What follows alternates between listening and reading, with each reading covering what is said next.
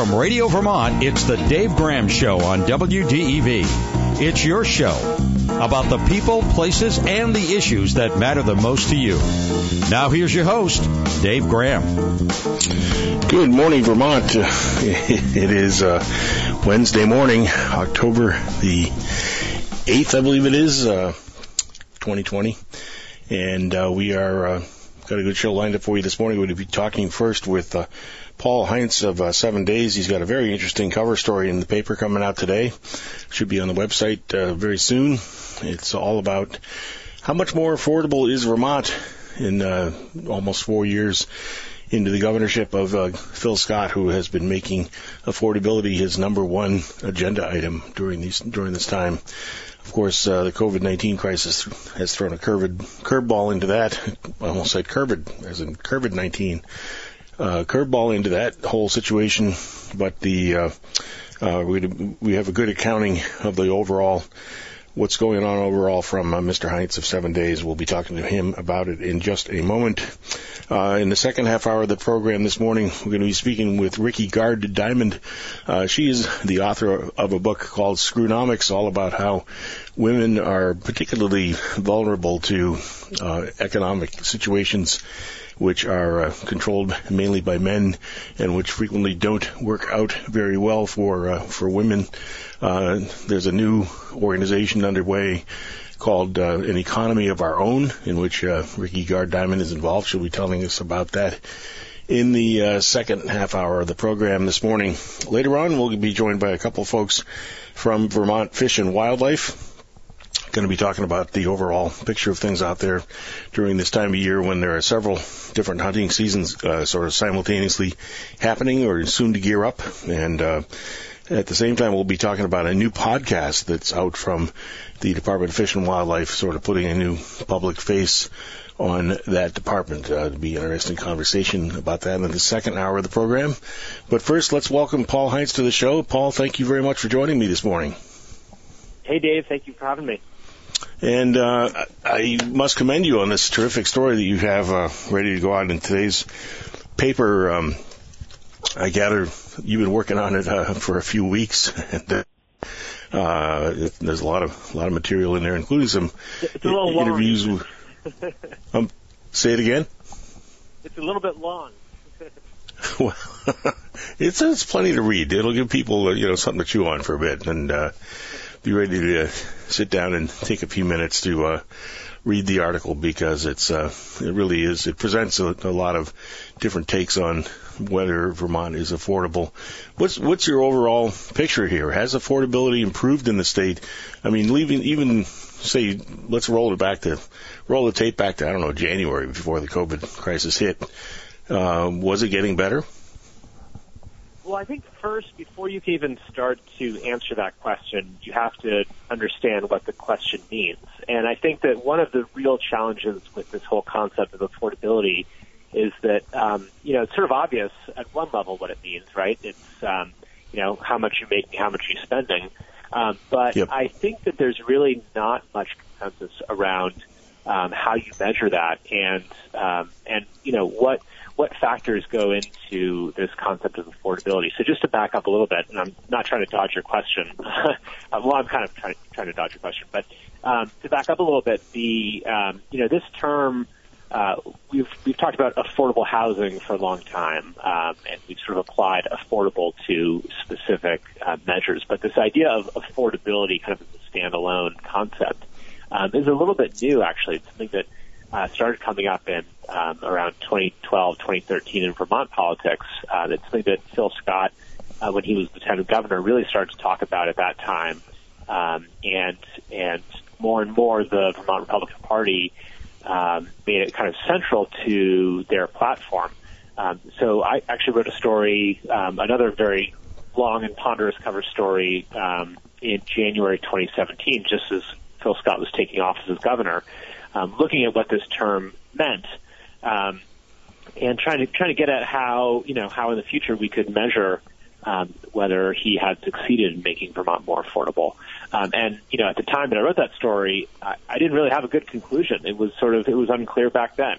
The governor, he was still talking about affordability quite a bit, but he still had a hard time making clear how we would measure it, right? How we would even know if the state is more affordable. And so I went back to him, while reporting this story to kind of get a sense of whether he has a better way of explaining it these days or a better way of defining it.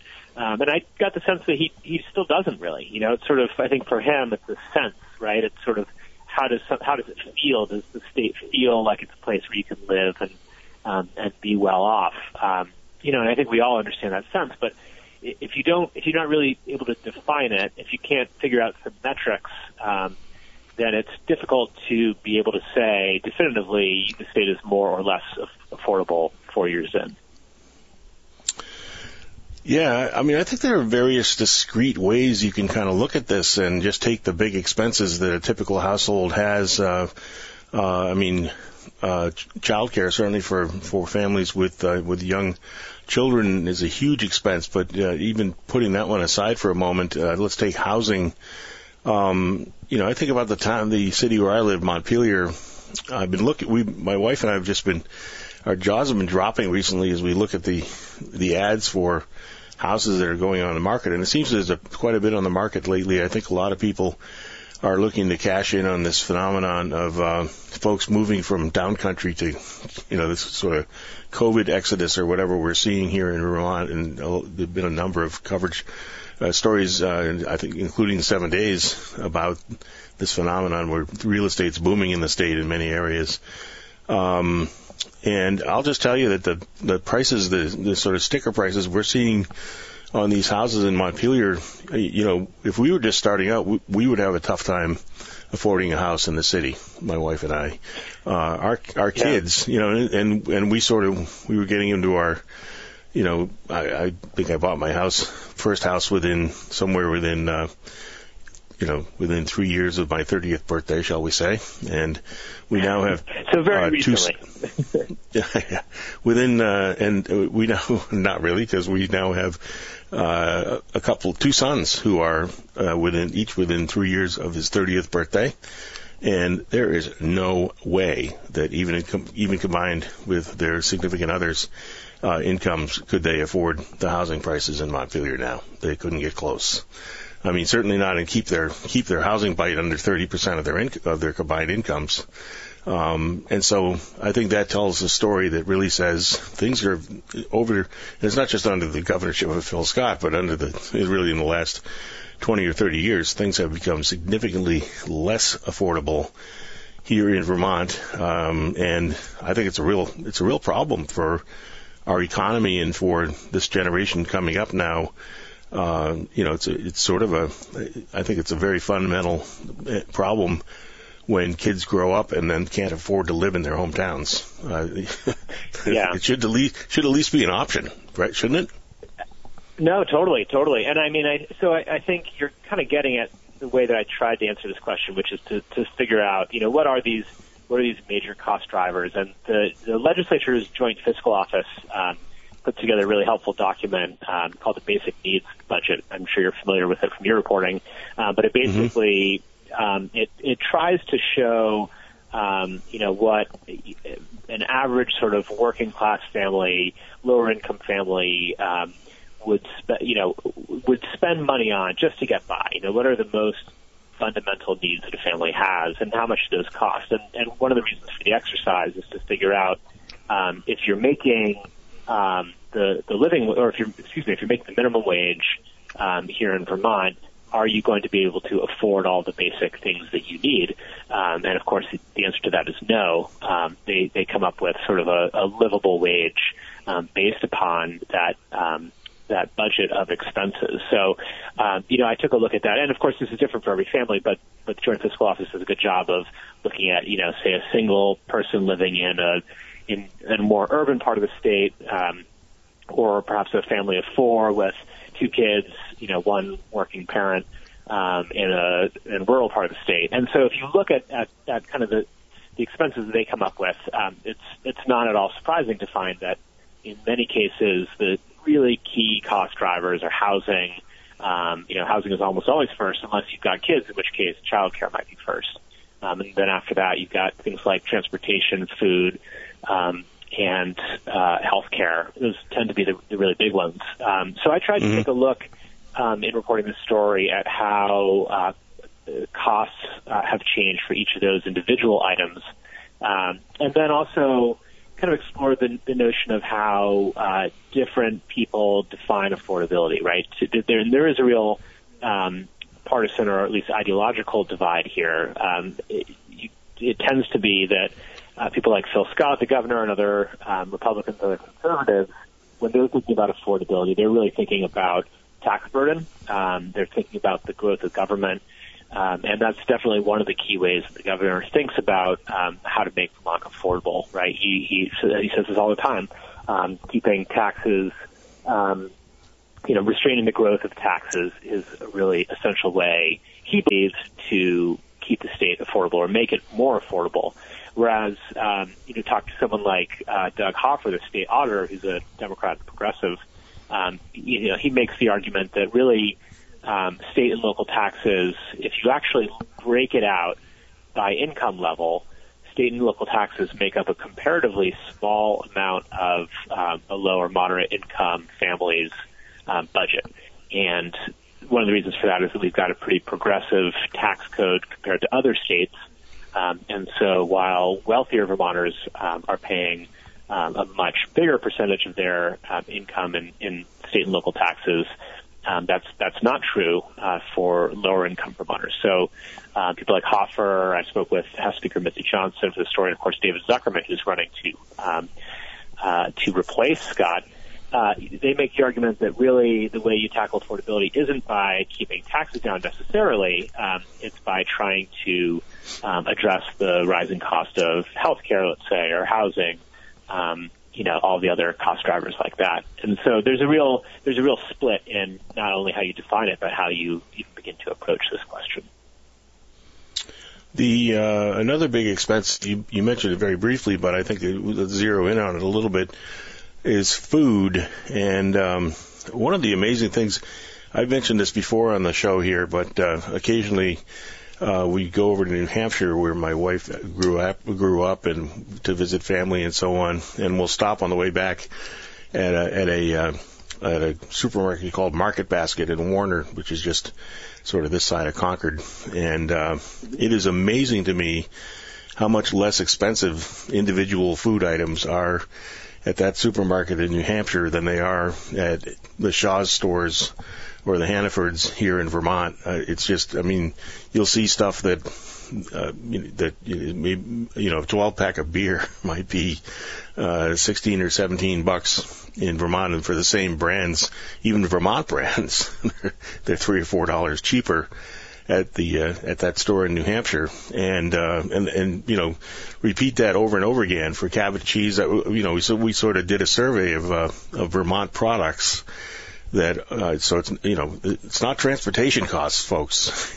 These are products made here in Vermont, and you can get them significantly less money in New Hampshire. And I sort of I mentioned that before on the program, and I've even suggested that a governor or other prominent Vermonters who want to really zero in on affordability might want to call up the folks who have this chain of supermarkets called Market Basket and try to get them to open a couple in Vermont and bring in some more competition here. Why is it that a 12 pack of Shed IPA is $19 at Shaw's and is often like $13.99 in New Hampshire? Do you think, Paul?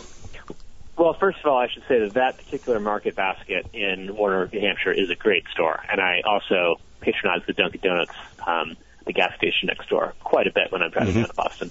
But putting that aside, I think one of the most helpful parts of the story that I wrote is nothing that I actually did, but it's a chart that my colleague Andrea Suazo put together for the print edition, and it should be in the online edition as well. And what it does is it basically charts, it compares wages in 6 New England states to the cost of living in the 6 New England states.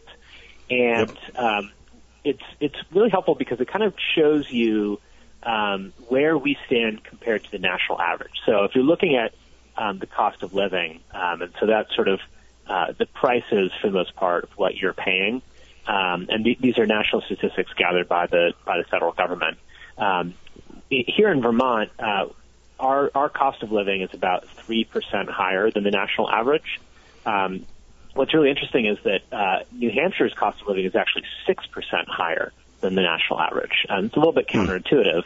And then, if you go down to Massachusetts, it's about 9, almost 10% higher than the national average, right? So it is more expensive to live in those places, believe it or not, according to these statistics from the federal government. They're real.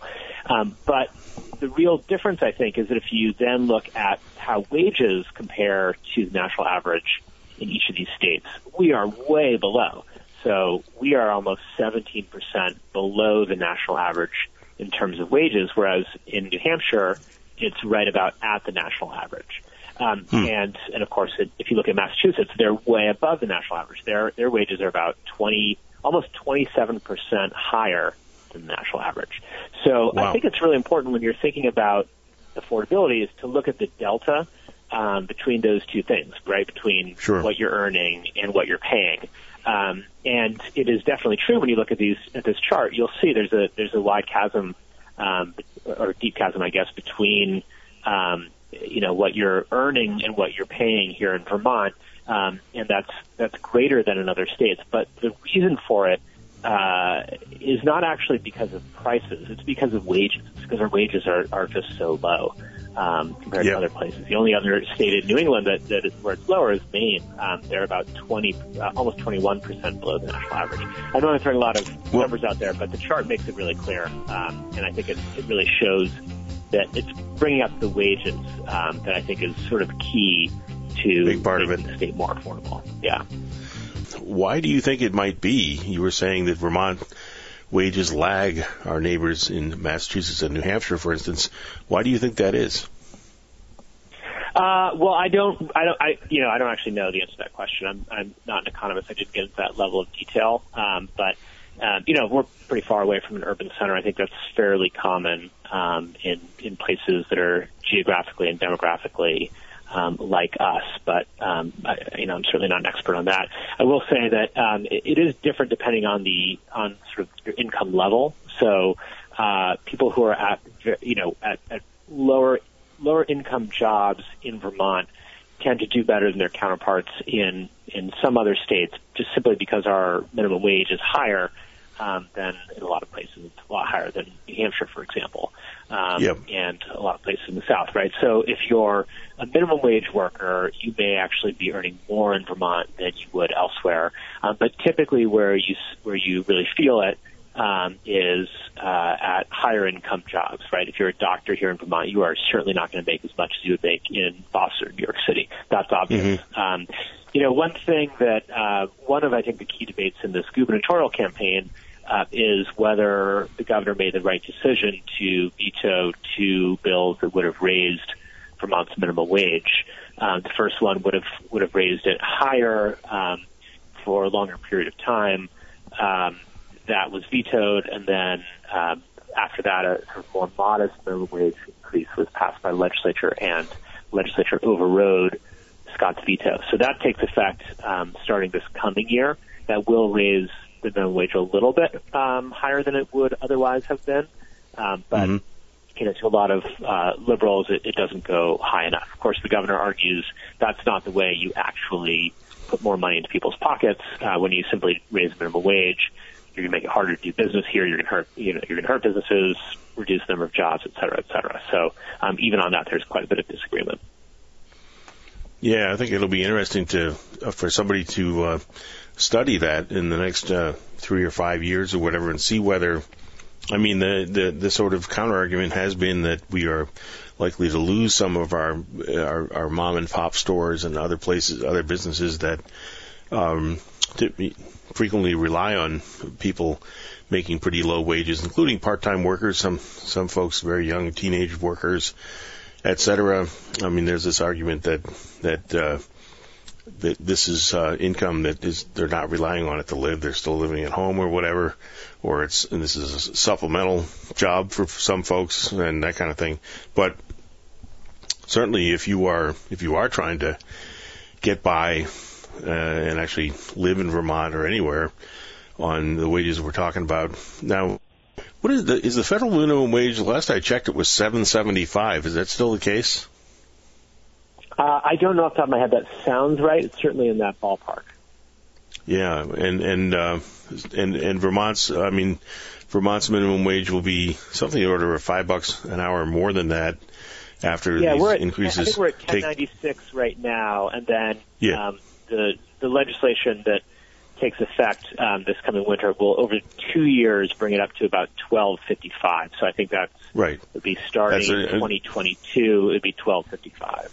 Yeah, which again is almost $5 more than the federal minimum, and that's getting to be a rather large difference. I mean, I don't know what the real impacts of that are, but it's pretty.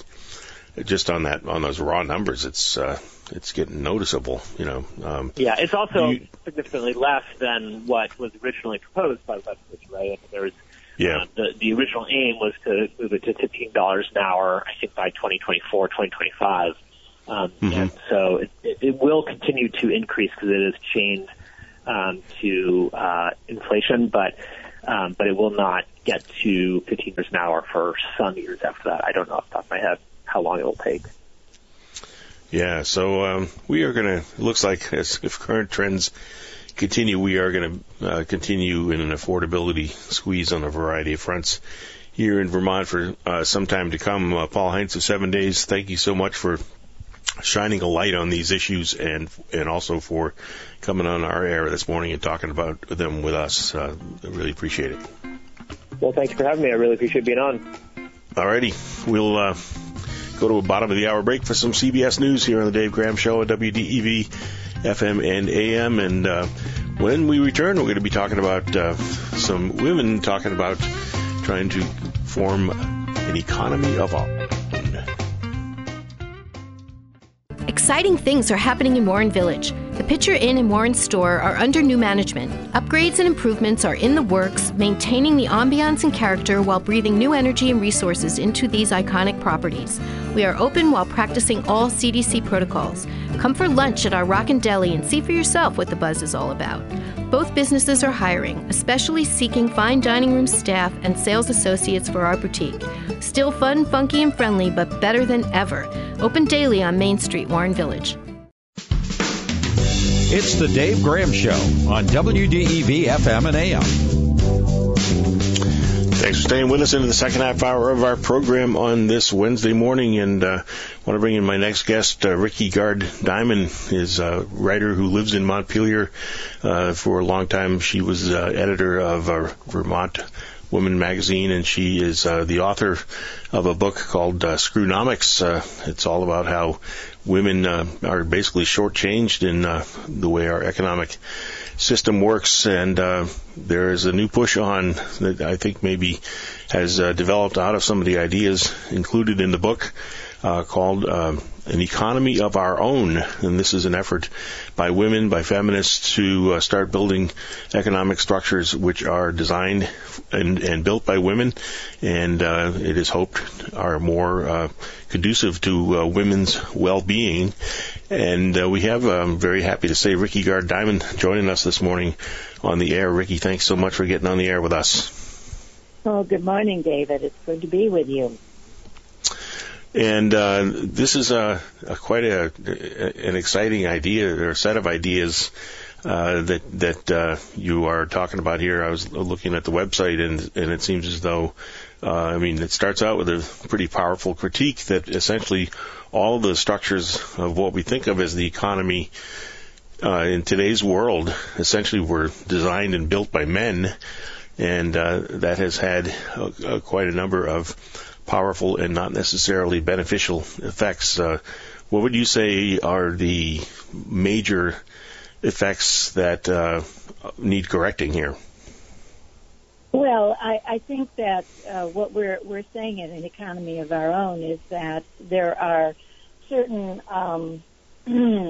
assumptions that we're saying out loud that aren't often talked about, and you just named one of them, that none of our financial systems have been invented by women, and that they've left out a good deal, including a lot of what women do all the time. And anything that's named women's work is automatically discounted in some way. We're also talking about, we think racism is another big piece of what is overlooked. I mean, the system that we're talking about has been developed not by every man, but by a very elite group of a particular race, a particular education, and a particular privileged group of men. And so while slavery ended 156 years ago, systemic racial exploitation is very much in place, and we've been seeing that vividly recently. And it's only been like the last 50 years that even though women have always worked, the last 50 years is when we've seen a majority of women and young mothers especially who are entering the job market. That's a fairly new phenomenon. Mm-hmm. And it's useful to think about how new to the system we really are. And even though we've hurdled educational and legal barriers, it's taken us a while. I mean, a lot of women are surprised when I remind them that it was 1974 before women could open a bank account without a male co-signer, without their father or their husband signing on their bank account with them. Their signature wasn't enough. That's fairly recent. And so what we're saying is that we really, you look around us and you see this growing inequality, and you see environmental destruction, and we're saying we really cannot afford more of this alpha male only business as usual. Do you think that as women entered the workforce, say back in the 1970s, that I've wondered sometimes whether there was too much of sort of imitating male behaviors going on and not enough of not only are we here, but we're shaking it all up right now. Do you know what I'm saying? I mean, I do know. In fact, I just wrote about this on my column at Ms. Magazine. I was writing about a venture capitalist named Eileen Lee who has created a word called unicorn. And when I mentioned it to my daughter, who's in California working in Silicon Valley, she knew right away what I was talking about. A unicorn is a digital business that, makes a quick return of billions to its investors. And she was running this investment company, and what did she call it? She called it Cowboy Ventures. And I made the joke that, if she called it Barbie Ventures, nobody would have taken her seriously. But she invented this word called unicorn. And I was just astonished that she had a huge staff who were collecting data and really looking at trying to find, okay, who's going to be the next unicorn? Where do we need to invest our money? And meanwhile, the skies in California are orange from all of these fires. And I'm thinking, all of that brain power going into this notion of where are we going to make another billion, when you see the environment around you and people homeless and losing their jobs and everything that's going on. It's not the route to success. I mean, that's why I said the title of that piece was Why Labor is a Woman's Word and Cowboys Can't Be Trusted. I think we don't want to put our faith in creating more billionaires, which we're doing. We've got more billionaires than ever with bigger fortunes than ever. And that's a trend that can't help but continue unless we change our policy and our ways of thinking about how the economy works. If a Wall Street investment house is part of the problem, is it a good thing or a bad thing when a woman works her way up through the ranks at Goldman Sachs or someplace like that? Well, I can't answer that. I'm not, in the club, but I do know that women who do it. Well, it's like Annie Oakley. Anything you can do, I can do better. So she has to. Yeah. She's got to be. I call them, a male impersonators. Really, she has to be tougher than anybody. And often she is the first to be cut. To be. There are lots of stories about Wall Street women going to the top and then crashing, and that's another story. Yeah, I mean, it's showing that some fundamental inequality still exists, even when the outward signs all point to sort of success and maybe even the woman beating the system or whatever. There are still forces there which are ready to get you or something. So, yeah. What sort of economy is envisioned by folks who are involved in an economy of our own project?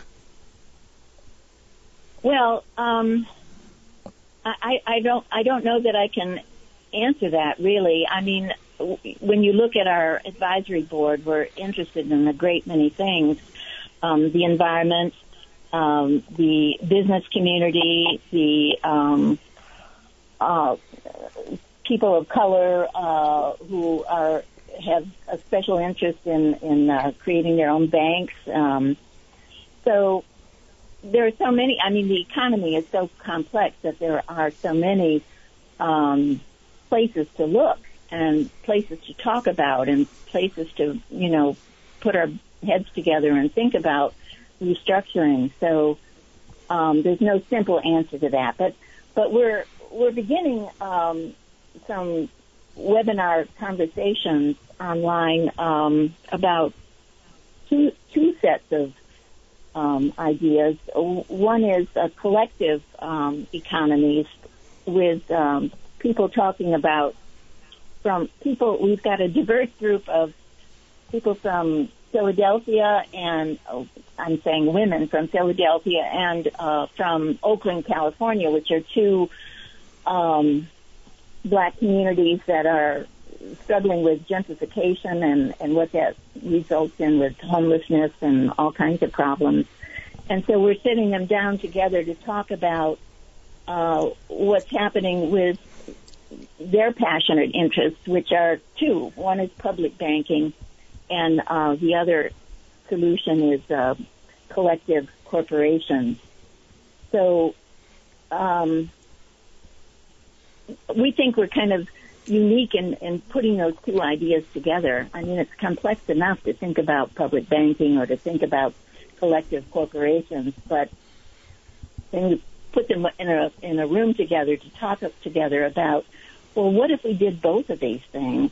I understand, and they're actually beginning to talk about that in Philadelphia, but we think that's kind of unique. One of the things that I thought that you might talk about and tell me if this is a goal is a narrowing of wealth and income gaps. Is that one thing you want to see? Well, yes, and generally, what happens when women enter a work field, salaries go down. We'd like it to go the other direction. Sure. But I mean, I guess, we've heard a lot of talk in recent times about this the growing wealth gap in the United States, the growing income inequality in our country. And is it a, I guess I should ask more basically, is it a goal of an economy of our own to try to slow the growth in those gaps, or to try to reverse and maybe close the gaps to some extent? Yes, I think so, but I think more importantly, what we want to do is see more women and more people involved in a more democratic economic system.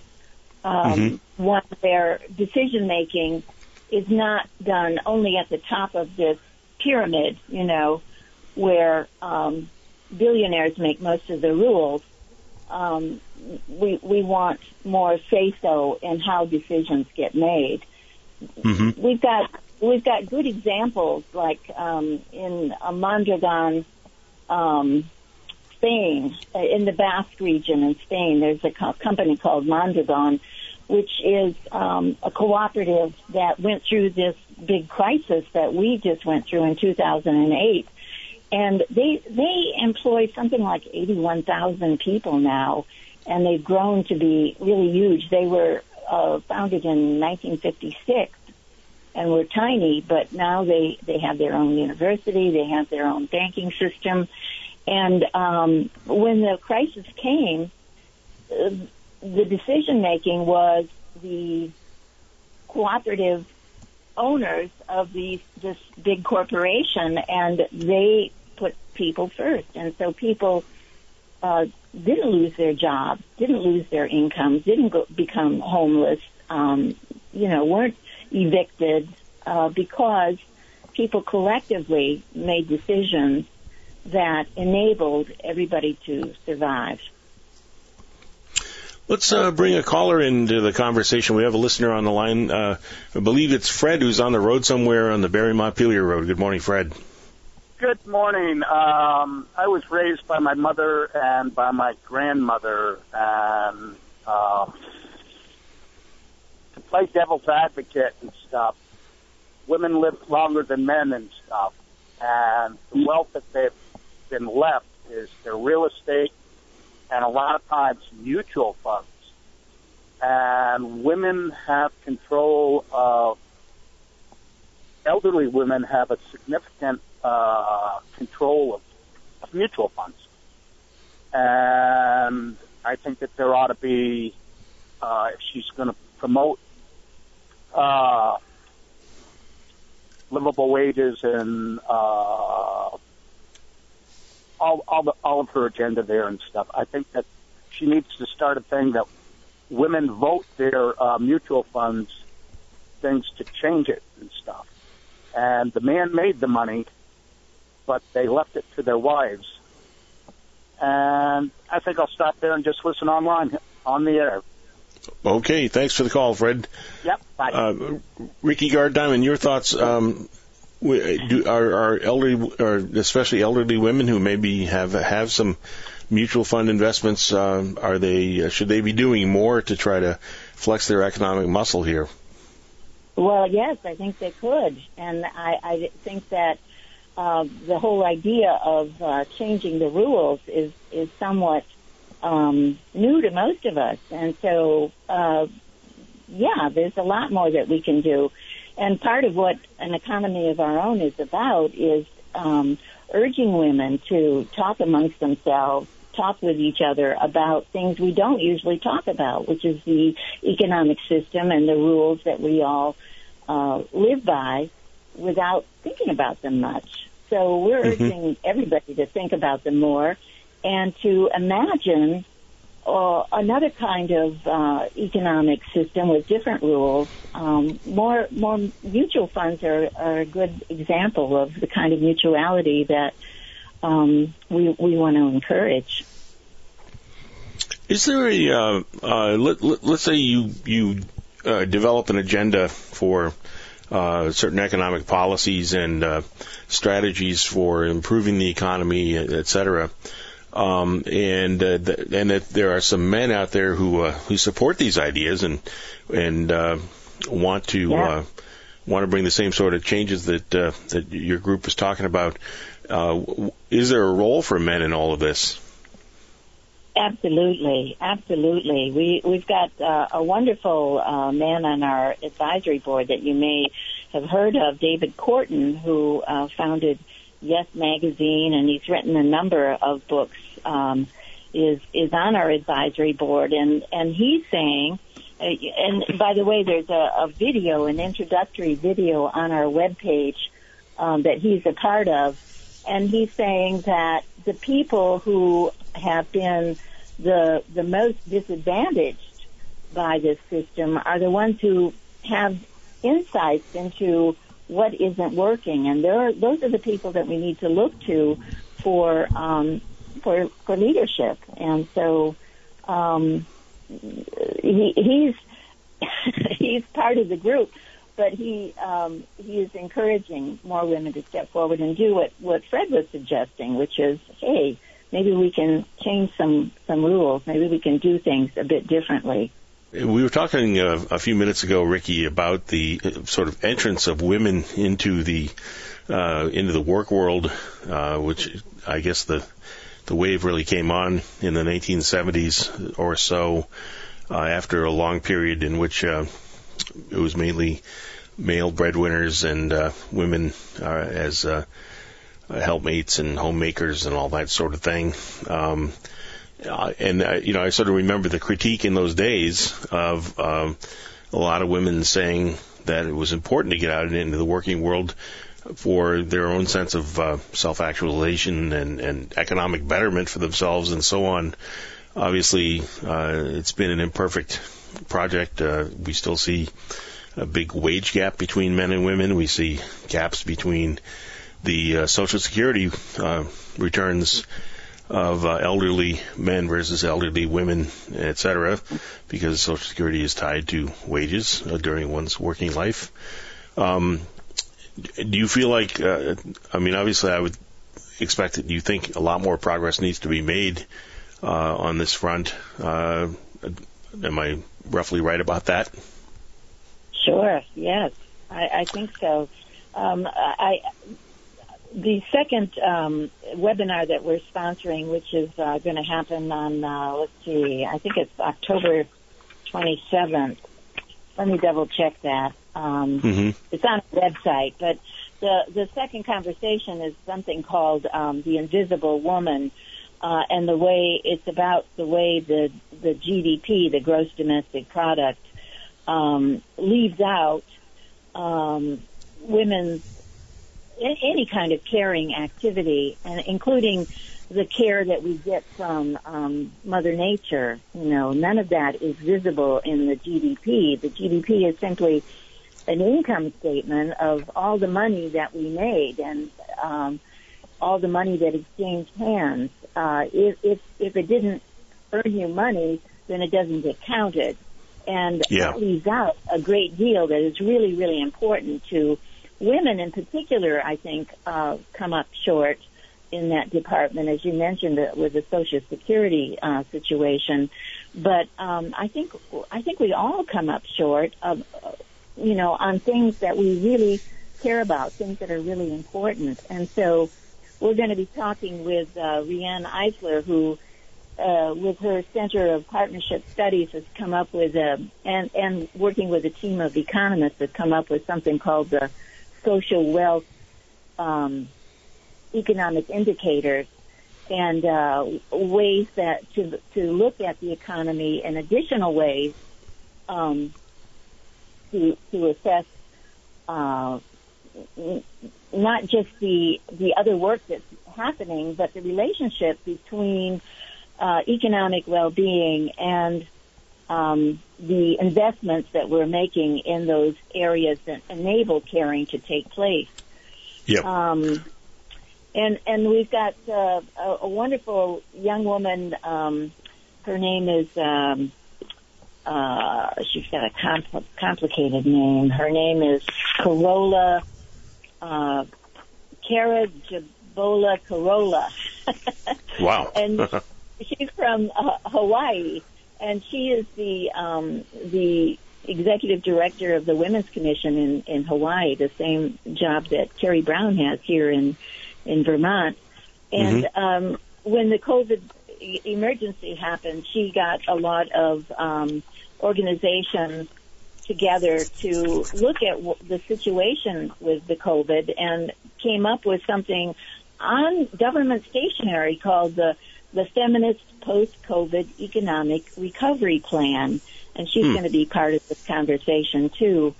So I have to interrupt because we're almost out of time. If folks want to find out about these webinars, they can go to your website? Yes. And what is the website so people can do that? It's www.economyofourOwn.org. All right. Well, Rickey Gard Diamond, thank you very much for coming on and sharing some of these ideas with us. Find out more at that website, folks. And meanwhile, we're going to head into a top of the hour break for some CBS News. We'll be talking to Leonard Steinhorn from CBS just on the other side. Stay with us.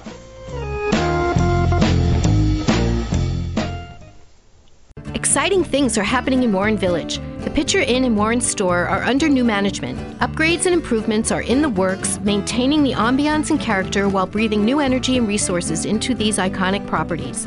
We are open while practicing all CDC protocols. Come for lunch at our Rockin' Deli and see for yourself what the buzz is all about. Both businesses are hiring, especially seeking fine dining room staff and sales associates for our boutique. Still fun, funky, and friendly, but better than ever. Open daily on Main Street, Warren Village. It's the Dave Graham Show on WDEV.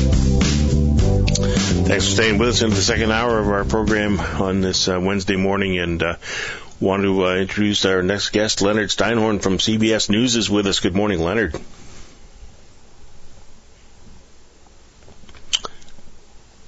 Hello. Not hearing. Hello? Hello. Are you there, Leonard? I'm here. Excellent. I'm glad we can connect. Hey, so much going on. It's hard to know where to begin, but obviously one place would be the debate that is scheduled for tonight between Mike Pence, the Republican incumbent vice president, and Kamala Harris, the Democratic nominee chosen by Joe Biden to try to unseat Mike Pence. And so what do you think the big questions are that are going to be answered tonight? Look, it's sort of bizarre that the debate between President Trump and Joe Biden from last week seems like long ago history. So we're in this sort of warp speed news cycle, and you have to assume that what these potential vice presidents are going to say is going to have an impact, because with two septuagenarian top-of-the-ticket leaders, either Mike Pence or Kamala Harris could step into the White House at some point.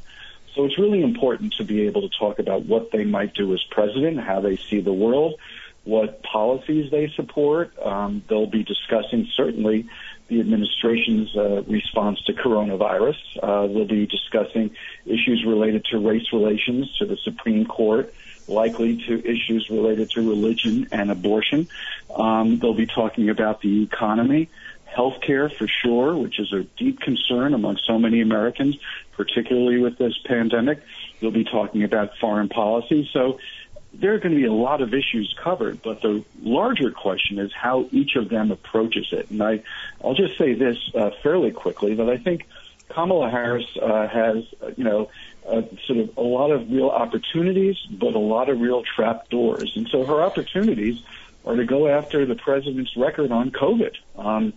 For sure, not only what he's done, but what he's said, how they've acted. Look at what's going on in the White House as a super spreader place. You have to be able to touch on that without hitting too hard against a president who's sick. And I think she'll be tough on the Supreme Court issues and on women's issues. So she's going to go after the president's record, force Mike Pence to defend the president's record and the president's character and temperament. But she has a difficult time, too, because as a woman, there's a double standard in terms of how we evaluate women. If you're very strong in a debate, we see women as aggressive and men as decisive. If she gets too angry or indignant in the debate over things that anyone should get indignant over, she might fall into that trope about black women being too angry. So she not only has to deal with the issues with her own record with defending Joe Biden, but with the stereotypes that are going to be sort of projected onto her by people, even sometimes unconsciously. It is it's a tough assignment that she has. What do you think Mike Pence will be trying to do to press his advantage? Well, he's going to try to put Kamala Harris on the defensive and suggest that she's sort of going to be a shadow president with a radical left-wing agenda. This is one of the lines that the Trump campaign has been using all along, suggesting that the Democratic Party is too far left, that she's herself is far left, even though she's sort of a moderate liberal. She certainly is not as progressive as Elizabeth Warren or Bernie Sanders, but I think because she's an African-American woman, they'll try and press that because of the perceptions that she may be more radical left. So I think they're going to push that. She's going to have to defend herself. He'll be going after her record in the past in the Senate. He'll be making her defend some things about Joe Biden. So she has to be prepared for that. So he's a very good debater. You saw how he beat Tim Kaine in 2016. He's calm. He's measured. He speaks, sort of very confidently, but with sort of a gentle voice. This is a guy who trained himself in talk radio. He knows how to communicate with the public, communicate through the media, and so I do think that he'll be pressing those tough issues, but doing it in sort of a Mike Pence way, which isn't to get too angry, isn't to get too over the top, and tries to make himself out to be the adult in the room who everyone can have confidence in if he steps into the Oval Office if necessary. Yeah, it is going to be fascinating tonight. I mean, it'll sort of be, I think, I hope more substantive than last week's debate was. Certainly last week's debate very quickly went off the rails and never really got back on. So let's hope that tonight there's more interesting stuff to be taken away from it other than just bombast and yelling. So I do have to ask you quickly your thoughts about the president really made theater out of his return to the White House from the hospital. Do you think that helps him with anybody, or does that hurt him, or is it not really going to have any effect long term? Well, I think it reinforces the perception of him among his base. Look, he equates weakness with losing, so he wanted only to show strength and defiance and confidence that he's tougher than this disease that has felled so many. And that's what his supporters like. His strength, his defiance, his willing to stick his thumb in the eye of the establishment. But whether his base is charged up or not may be irrelevant. We know they're already enthusiastic to vote for him. It's whether people outside of his base feel how they feel and what they're taking from this. And I think for him, basically to say, don't let this dominate your lives. I mean, there are viral videos going around the internet right now where people are saying, what do you mean don't let it dominate your life? You're suggesting that because somebody in my family got sick and died from coronavirus, that this is on me, that I should feel okay not letting it dominate my life? Where's your empathy? Where's your compassion? So I think part of the effort to portray himself as strong and to minimize the coronavirus against his strength and fortitude has sort of a ripple effect of making him seem a little less sort of empathic and a little less concerned about the many Americans who have had to deal with this and who it's upended their lives in so many ways, whether it's through health, through family members dying, through losing a job, or anything like that.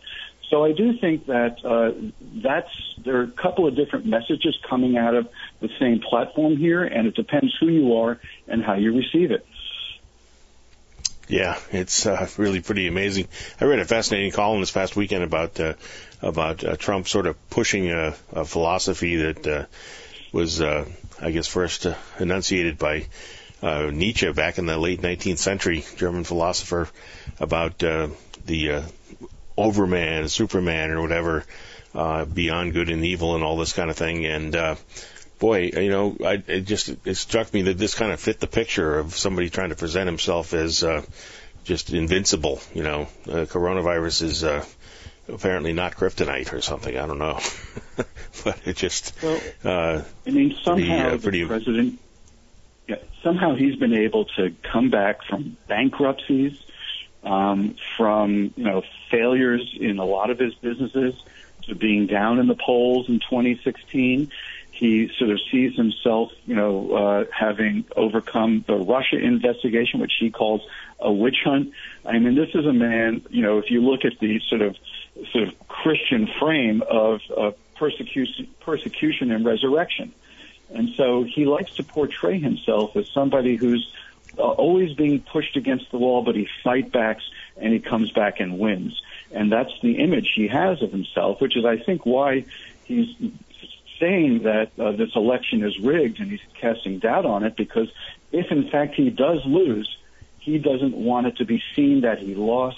He wants it to be seen that it was stolen from him and it was unfair, because he cannot accept any notion other than he's a winner and that he's constantly resurrected from all of the difficulties and the persecution that's been thrown against him. All right. Well, Leonard Steinhorn, excellent analysis as always. Thank you very much for joining me this morning from CBS News. Leonard Steinhorn. Thanks for having me. The Vermont Department of Fish and Wildlife is out with a new podcast series where they're going to be, they are talking about various programs and issues facing things the department are doing and the issues facing our wildlife and our fisheries here in the state of Vermont. And we're going to be talking with a couple of folks from the Fish and Wildlife Department. First up, I think, is going to be, well, actually, I guess we do have also Tom Lacey from the Fish and Wildlife Department and Lewis Porter, the commissioner there. And we're going to have a little conversation. Who wants to go first on talking about the podcast that the department has launched here? Well, Dave, Tom's the brains of the operation on that front, so why don't we start off with him? Okay, Tom, sure. Tell us about the podcast. Good morning, and thank you for joining us, by the way. No problem. I want to give a shout-out to my dad. He might be listening. This will be a big surprise for him. I know he'd be excited. I did not tell him beforehand. So anyways. Okay. Yeah, the podcast. We've been, running around the state, interviewing people on topics related to wildlife, related to our work, and trying to give a fresh spin on things and make those topics accessible to people around the edges who might be interested or kind of just getting their legs under them. And we're 6 episodes in. We're excited about it. We're excited about the future of it. We sent over a clip. I don't know if we'll be able to play that, but if not, I can kind of talk about some of the episodes if you want. Yeah, unfortunately, I'm told that that's not going to work. We didn't get it into our system in time to launch it on the air this morning. But I do want to hear about some of the content here. What have the subjects been of the podcast so far? And then I also want to find out about where people can find them. Yeah, well, first you can go on to vtfishandwildlife.com and click on About Us, and you'll see the podcast right there. Okay. A couple of the episodes we've done so far are, the clip I sent over, which you should go and really listen to this one. It's a really good one. It covers a lot of the stuff, the themes we'll talk about today, and it's a turkey season recap from 2 young women who, I think they told the story in December, back when we could, meet face to face and do all that kind of stuff. And yeah, we hosted. The clip has so much nostalgia because there's a crowd in the background, and it's a packed bar in Burlington, and you can just feel the warmth in the room and the hum of just being surrounded by people. And you should really go listen to this clip after the program. But anyway, they get up there. We put a hat around the room, and people put their names in the hat. And I don't think they were even expecting to tell this story, but they got up there, and they were goofy as all hell, and they were just like telling their, recap of their first season learning how to turkey hunt together. And it's just, they just had so much humility and so much humor and just a fearlessness that is admirable. And I think it's kind of exactly what we're trying to do with the show, is show that you don't have to be an expert, and you don't have to, be perfect right off the bat. If you're following the rules and you're being safe and all those things, of course, you can learn gradually. It's not like you're jumping off a cliff. And so they were talking about going into the bow shop and, talking to the guy about the different types of strings and, admitting that they knew nothing about that. And, they just had such a humor about it. That's fun. That was such a great episode of the podcast. I was listening to it while I was making dinner a little while ago, and I was just laughing out loud because it was so funny and so well done and so spontaneous. And I think that episode really gets to what we're trying to do with the podcast, which is, hunting has long been kind of viewed as this macho competitive thing where you're supposed to be an expert and you're trying to prove your expertise versus everybody else. And the podcast is really trying to highlight a different side of hunting, a different approach to hunting, which is, it's okay. One of the podcast episodes is called "Start with Squirrels and Ask for Help," because that's what people need to do when they're getting into hunting. And whatever age you are starting in hunting, or even if you've been doing it for a long time, there's plenty to learn and plenty to do to embarrass yourself. And we just want to acknowledge that and recognize that hunting is good. As Tom says, if you're following the rules, hunting is a good thing. And however you do it, however you enjoy it, is a good thing. Even if you're only a quarter of the way to being a skilled hunter, or that's okay. Is that that basic message? So some of the most skilled hunters I know, much more skilled than I am, have had some of the most embarrassing things happen to them in the woods, and that's okay. It's all about connecting with the landscape and connecting with nature, and however you do that is okay, provided you do it safely and following the rules. Yep. Yeah. And so there are 6 episodes so far. Is there sort of a number that you have in mind, or is this an indefinite thing, and how often do they come out, Tom?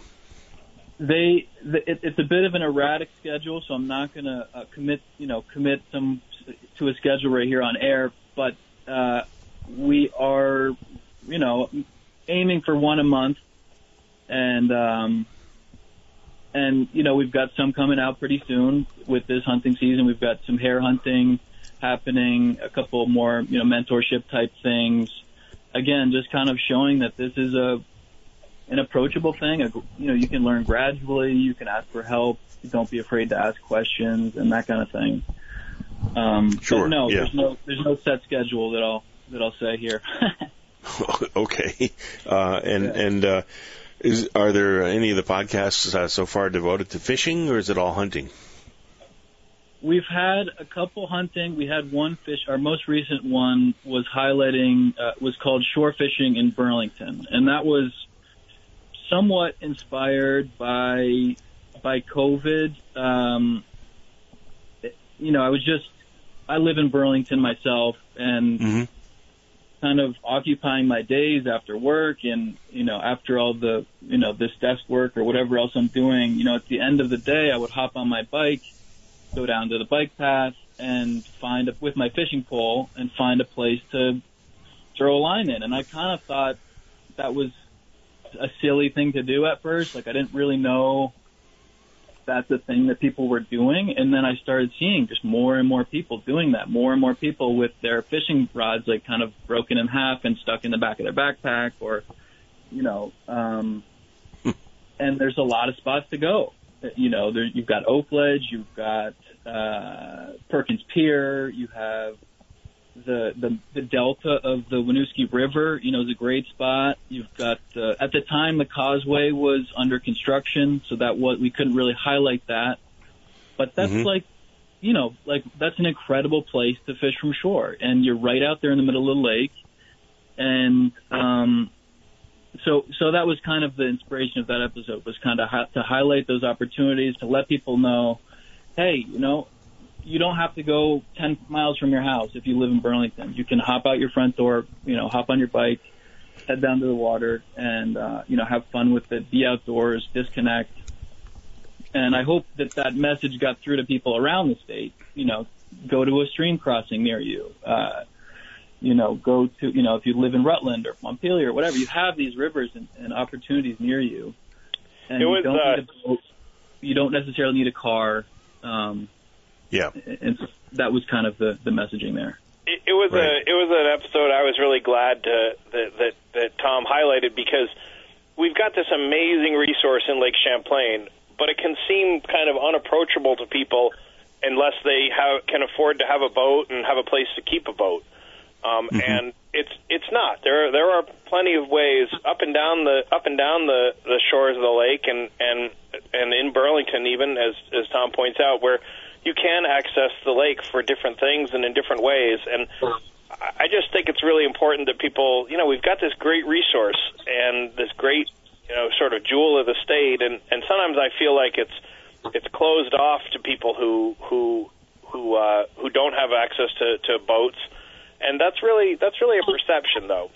You really can get there and enjoy it as well. Tom, what do you catch when you're fishing on the shore there in Burlington? And are they good for eating, or do you throw them back, or what's the drill there? So good question. I've been catching some bass. We've been doing some fishing clinics down there with some youth groups, and we've been catching bass. Small bass. You know, panfish, that kind of thing. I know that there's some people I watched somebody pull a fat walleye out of the Winooski River Delta as I was shooting that episode, and they were definitely planning on eating that. She said she's just going to salt it up, butter it up, and that's all you really got to do. But, you know, I think people have their concerns about the lake or whatever. You know, one message I heard from someone on staff with us is that, you know, the Burlington Bay is just a lot more fluid than people think. It's not like the water is kind of still, the water's moving around the lake. And I might not be the best person to speak on this, but you know, it's a reasonable thing to be interested in doing and consuming. Lewis, do you have a message on that, or? Yeah, I mean, for some of the larger fish species in the lake, the Vermont Health Department has advisories on how often you should eat them because of mercury primarily. But you know, local fish is an extremely healthy food. You know, there are issues with mercury, but frankly, there are issues with mercury in fish you buy at the grocery store as well, and there are consumption advisories for commercially fished fish as well around the world. That's just an impact of what we've done as people. But you know, for occasionally eating, there's no worries, and especially the rule of thumb is generally the lower down the food chain you go, the less chance there is of toxins like mercury accumulating. And also, those are extremely sustainable fisheries: perch, rock bass. The fish lower down on the panfish, like pumpkin seeds or bluegills, those fish lower down the food chain aren't as old. They haven't been eating other fish, or at least haven't been eating as many of them, and they haven't bioaccumulated some of those toxins that can be an issue. But you know, in general, I would say the health benefits of getting out and fishing and eating the fish that you catch far outweigh any health concerns, provided that you should go by those health department recommendations on how frequently you eat them. Right. Okay. And have you found, Tom, that you were saying that you were kind of impressed or surprised with the numbers of other people you saw down along the lakeshore fishing, and I know that during this time, especially with the COVID crisis, people out of work, worried about groceries and keeping food in the house and so on. Is that part of the motivation here? Are people getting out and fishing more because they A, have time, and B, have need for food? Yeah, I mean, a lot of people I think all the above. I think, a lot of people I talked to were lapsed anglers. They were kind of getting their fishing licenses earlier in the season because, when things hit around March, April, it was kind of like, what can I do? And that was an obvious choice. I mean, to disconnect, to have a moment with yourself or with your family out there is a powerful thing when the world is kind of chaotic. And so that was certainly an aspect. There's certainly people out there who are supplementing their groceries, of course. There's nothing better than coming home with a nice bass or a trout or something and being able to save that grocery you bought for the next day, It's, it's a good feeling. And, I think the answer is all of the above. I think Lewis may have some more stats on the boost in angling this season. But maybe we should get those just after the break because we do need to go to a bottom of the hour CBS News Minute. A couple words from our sponsors here on the Dave Graham Show on WDEV, FM, and AM. And when we return, we'll have more conversation with Tom Lacey and Lewis Porter of the Vermont Department of Fish and Wildlife. We'll be back in just a couple minutes, folks. Exciting things are happening in Warren Village. The Pitcher Inn and Warren store are under new management. Upgrades and improvements are in the works, maintaining the ambiance and character while breathing new energy and resources into these iconic properties. We are open while practicing all CDC protocols. Come for lunch at our Rockin' Deli and see for yourself what the buzz is all about. Both businesses are hiring, especially seeking fine dining room staff and sales associates for our boutique. Still fun, funky, and friendly, but better than ever. Open daily on Main Street, Warren Village. It's the Dave Graham Show on WDEV, FM, and AM. My guests are Commissioner Lewis Porter and Tom Lacey of the Vermont Department of Fish and Wildlife. We've been talking about a new series of podcasts. I guess there are 6 of them up already. You can, I gather, go and check out any one of them that might appeal to you. If you want the Fishing in Burlington podcast, there's that one. There's one where a couple of people get introduced to turkey hunting, and it sounds like you have a riot of a time doing that. And Tom, what are a couple of the other podcasts that are already up and available to folks? Yeah, we've got one that highlights our game wardens and speaks to a little bit of their effort, their search and rescue type work, which is something that applies to all Vermonters. If you get lost in the woods, it might be a game warden who finds you. You know what I mean? And whether you're hunting, fishing, or just going out for a walk with your kid, and and those are pretty powerful stories. It was pretty straightforward. Can you talk about some of your rescue missions? And that's a hard thing. So that's a pretty interesting one. We have one about our summer camps, which I think a lot of people might not know about. We've got 2 summer camps. They didn't happen this summer, unfortunately, but it's a great program. It's affordable. It's available. There's scholarships for it. Look into it for next year. If you've got a kid who's, I forget how old the kids are. I think like 12 to 14. Is that right, Lewis? Yep. And, where are the camps located? There's one in Woodbury and one in Castleton outside Rutland on Bombazine. Oh, I see. Okay. Huh. And they're really amazing. It's the best deal out there going, I think, for families who want to have their kids go to summer camp, because about half of the kids who go each year go on scholarships, on need-based scholarships. So we don't turn anybody away because they can't afford it. We through partnerships with rod and gun clubs and other kinds of organizations have a scholarship fund we'll get you there if you want to go. Wow. And the kids are what are they doing at the camp? Are they learning about hunting skills and fishing and so on? So we do a basic camp, and then you can come back another year for an advanced camp, and then many of those kids come back to be junior counselors and work with us, in their late teens. So yeah, they learn a lot of biology, a lot of wildlife management. They learn some about hunting and fishing. They do everything from normal camp stuff, campfires and storytelling, stuff like that, to learning how to shoot a bow. And they're really amazing. They're really amazing programs. I can't say enough good things about the folks who run them.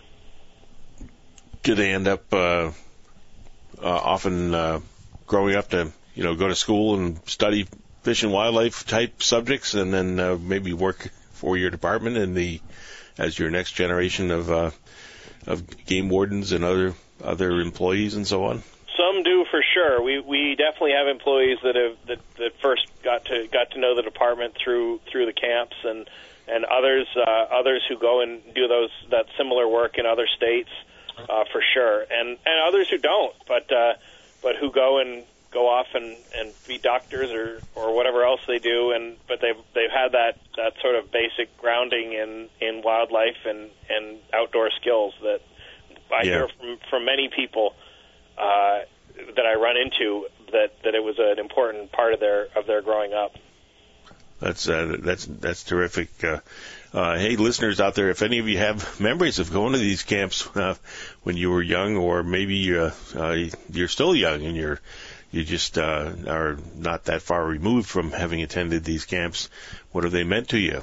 Call us up and let us know. 244-1777 is the local number in Waterbury. The toll-free number is 1-877-291-8255 or 291-TALK. And we do have a listener on the line. I believe it's Fred from Newbury. Good morning, Fred. Good morning. Hey, it's very interesting you're talking about getting lost. When you have a hunter safety course, do you have any loss prevention techniques that you teach the kids? Like, for instance, learning how to use a compass, or perhaps even being able to plot a course from X to X? Yeah. Good question, Fred. Great question. We do have an orienteering section in the hunter education program, both the in-person and now online. Of course, at the conservation camps, those orienteering sections are more advanced and more in-depth, and we teach, compass use and plotting a course on a map and other techniques to avoid getting lost. The search and rescue part of our work is interesting because people use their cell phones now, and they assume that they'll always be able to find their way back on the map on their cell phones, and it's a great tool, and a lot of people use that and help themselves, whether they're hunting or just hiking or whatever.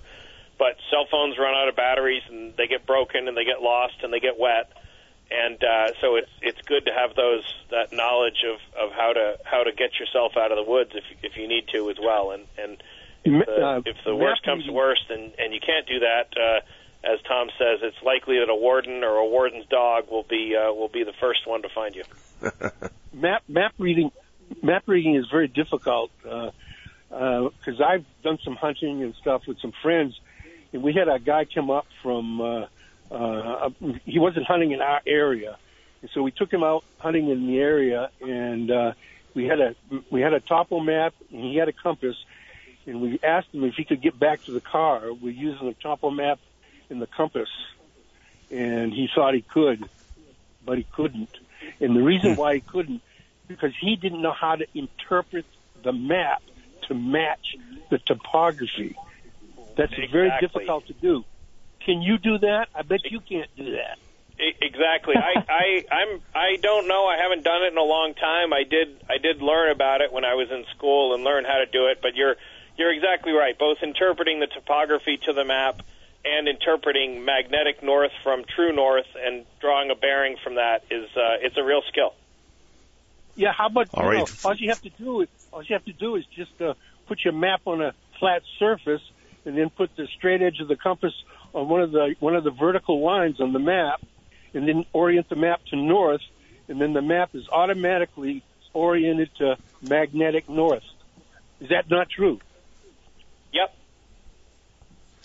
Fred, I got to go, but thank you for the call. Some interesting questions there, and I believe we have another listener checking in, Dave from Plainfield. Good morning, Dave. Good morning. morning, Dave. This is the other Dave from Plainfield, by the way. Okay. Commissioner Porter, I've heard you say more than once on radio programs, including this one, that you have, quote, the best job in the world, unquote. I'm going to admit right now, at age 77, I've never had the best job in the world. So could you please tell the listening audience what the best job in the world consists of? Now, I don't want you to repeat your official job description. Sure. In other words, can you give us a detailed description of your typical work day? Now, don't answer my question by saying no day is typical, okay? Yeah. How long is your typical work day? If you can't remember what you did yesterday, describe what you're going to do today, even though this radio part is not your typical routine. Okay? Sure. Well, doing interviews is fairly typical for me. I do quite a few of them, and I enjoy them. Okay. Well, a lot of other taxpayers would like to know what the best job in the world is. Okay. Sure. So I'm going to hang up and listen. All right. Thanks for the call, Dave. Like most people who are managers of a state department, most of my work consists of writing emails, meetings, and talking to people. So that's fairly typical for anybody who's a commissioner in state government or a secretary or any managerial job in state government. What makes my job so great and what makes me enjoy it so much is the people that I get to work within the department and outside of it. And they are truly the most dedicated group of people I've met and I've gotten the opportunity to work for, and they are completely dedicated to their mission and to the mission of the department, and that's what makes my job so great. I mean, from a day-to-day standpoint, my job looks a lot like most people who are commissioners in this state government or probably any state government. I talk to legislators, I talk to constituents that have issues, I have meetings, we have planning meetings, we have meetings about everything, it feels like. And maybe a little different in COVID. Most of those meetings are by computer or telephone now. But from a day-to-day standpoint, my job looks like a lot of people who are managers in a government agency. But the people who work in our department, whether those are wardens or ecologists or biologists or people who work in the fish hatcheries, they are incredibly dedicated and incredibly committed to the mission of the department, and that's what makes it great. That sounds like a pretty good job description there for you. And you, Lewis, actually just for folks who may not know, you've been at this a little while now. If I recall correctly, your tenure in this job precedes our current governor, for instance, and you were what do they call it, a holdover, I guess, from the prior administration, right? Leftovers. Yeah, okay. I was appointed by Governor Shumlin and have stayed on under Governor Scott, and I've been in the job I guess over 6 years at this point, which is quite a while for a commissioner, and I'm lucky to be able to do that. Yeah, that is getting to be a bit of a tenure now. And I recall in past years the job tends to that position tends to turn over a little more frequently. But you must be doing something right, Lewis. I'm not sure. Maybe it's so he's still got me beat. And who's that? Wayne LaRoche, who was the commissioner for the entirety of Governor Douglas's term, and Ed Keogh, I think, was commissioner for 17 years. So he's got a few years on me still. But you're right. I've been fortunate to be able to stay on in the job and to keep doing it. Yeah, it's and it certainly sounds like you enjoy it, and I enjoy getting you on the radio here to talk about it. Tom Lacey, the podcasts are they here for the foreseeable future? Do you think that this is going to be a pretty much permanent fixture of what the department does out there now? Well, I think that's above my pay grade. I'm going to keep making them as long as they want them. I think it's there's been a good response. I think that there's a lot more topics to dive into, and there's a lot of different ways to dive into different topics, and I see no reason to stop now. I feel like we're kind of just getting going. Yep, it's still a fairly new enterprise. I'm thinking. Once again, Tom, you go to the department's main page on the World Wide Web, and I think it's a link called About Us. Is that it? Yep, About Us. It's also right on the home page. It's pretty easy to find. The name is the Vermont Fish and Wildlife Podcast. It's easy to remember. You can just Google those words and it'll pop up. Yeah, that's another way to go. And Tom can double check me on this, but I'm pretty sure that you can also get it through Spotify or the podcast app on your iPhone. Oh, okay. Yet another method to go there.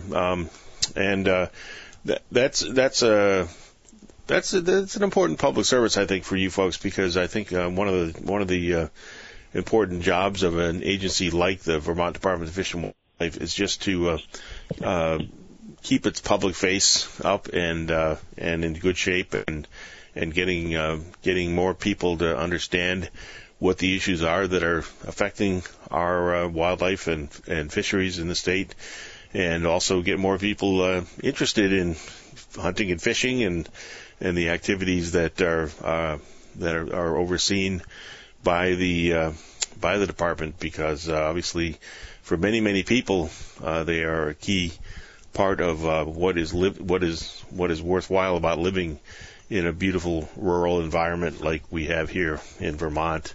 Louis, speaking of hunting and fishing, I did mention to you yesterday when we chatted that I wanted to check in with you just about the general state of things. I know this is getting into October now. We're getting into in the midst of a couple or a few different hunting seasons already, and more to come. So, what's going on out there right now?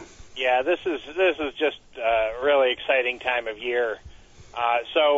Archery deer season in Vermont is open, and archery turkey and the early bear season's been open for a little while. And in the not too distant future here, we're going to have the duck season open up again, and the late bear season, and of course the biggest of all of the seasons here in Vermont, the 16 days of rifle deer season in November. So we're starting into the really the peak of the hunting seasons in the state, and simultaneously there's quite a bit of good fishing going on as well. The sort of normal trout seasons go through the end of the month. Of course, it depends on which water body you're fishing, and it's important to know the regulations on your local water body. But in general, the trout and landlocked salmon season go to the end of the month, and bass season's open right now as well. So there's a whole lot going on, and it's really an exciting time of year for people who like to participate in those seasons. And when we've talked before, would you say overall that we've talked before about a sort of an increase in interest here, especially in the era of this coronavirus? A lot of people are still out of work or reduced hours, and have more time on their hands, and are looking for additional sources of food and so on. All these things tending to increase participation in these activities. Is that still the case? Yeah, it sure is, and especially on the resident fishing side, but resident hunting as well. Sort of everything about this pandemic is leading people to pick up hunting and fishing again if they did it and then didn't, or start as a hunter or an angler. Everything from the, as you mentioned, the more time people have, to people, of course, are spending a lot of time with their families that they're socially distancing from other people, but spending time with their families, and these are a lot of these are family activities that people engage in as a family, that they do as a family or a family and close friends. So that encourages that. People, I think, also, as Tom mentioned, this is a period of insecurity and kind of turmoil for people, and people are looking to the things that sustain them, physically and mentally and even spiritually, I'd say. And these are activities that do that as well, and so it's sort of a lot of things are coming together to encourage people into these activities, and we're glad to see it.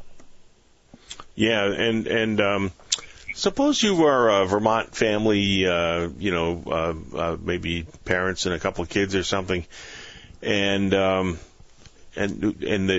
nobody in this household has ever hunted before, and you say to yourself, this is an important part of the tradition in this state.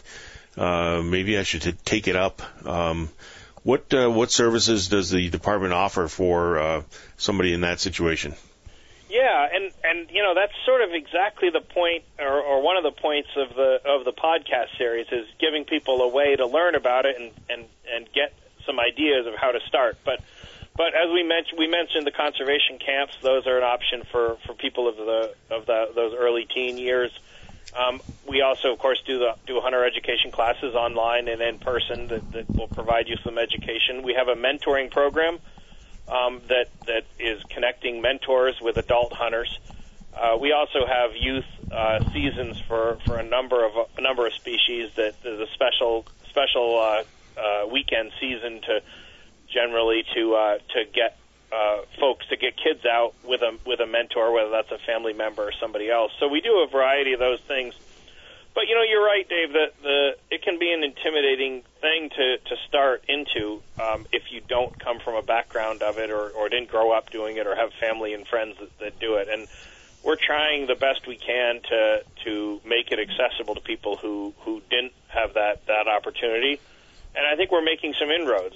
This podcast is part of that, but we're doing other things as well. And we're open to other ideas. If people have ideas that have barriers that they've experienced, we want to hear about them and try to do what we can to eliminate those barriers.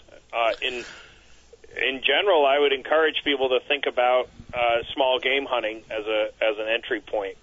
Squirrels, ruffed grouse, woodcock. These are species that are rabbits and hares. These are species that are accessible in a lot of parts of the state and are a good point of entry to beginning that kind of hunting.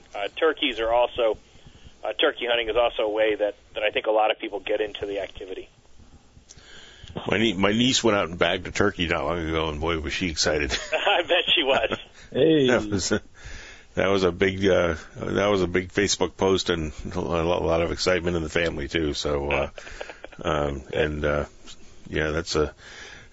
because I think people have a real feeling of accomplishment, especially young folks in their first experience like that. That is really something.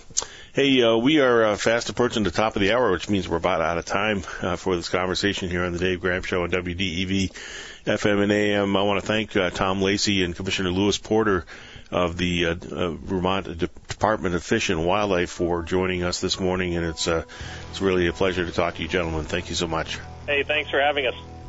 Thanks for the opportunity. Alrighty, and that's about going to be about it for this edition of the Dave Graham Show. Thanks for listening, folks, and we will be back tomorrow morning with another version of our show, and we'll be obviously looking for more participation from our listeners. We always welcome calls and comments from folks checking in with us, and that'll be something to look forward to tomorrow. Alrighty, thank you so much. Have a good afternoon, everybody. Keep those masks up and the social distancing going and stay healthy. We'll talk to you all tomorrow.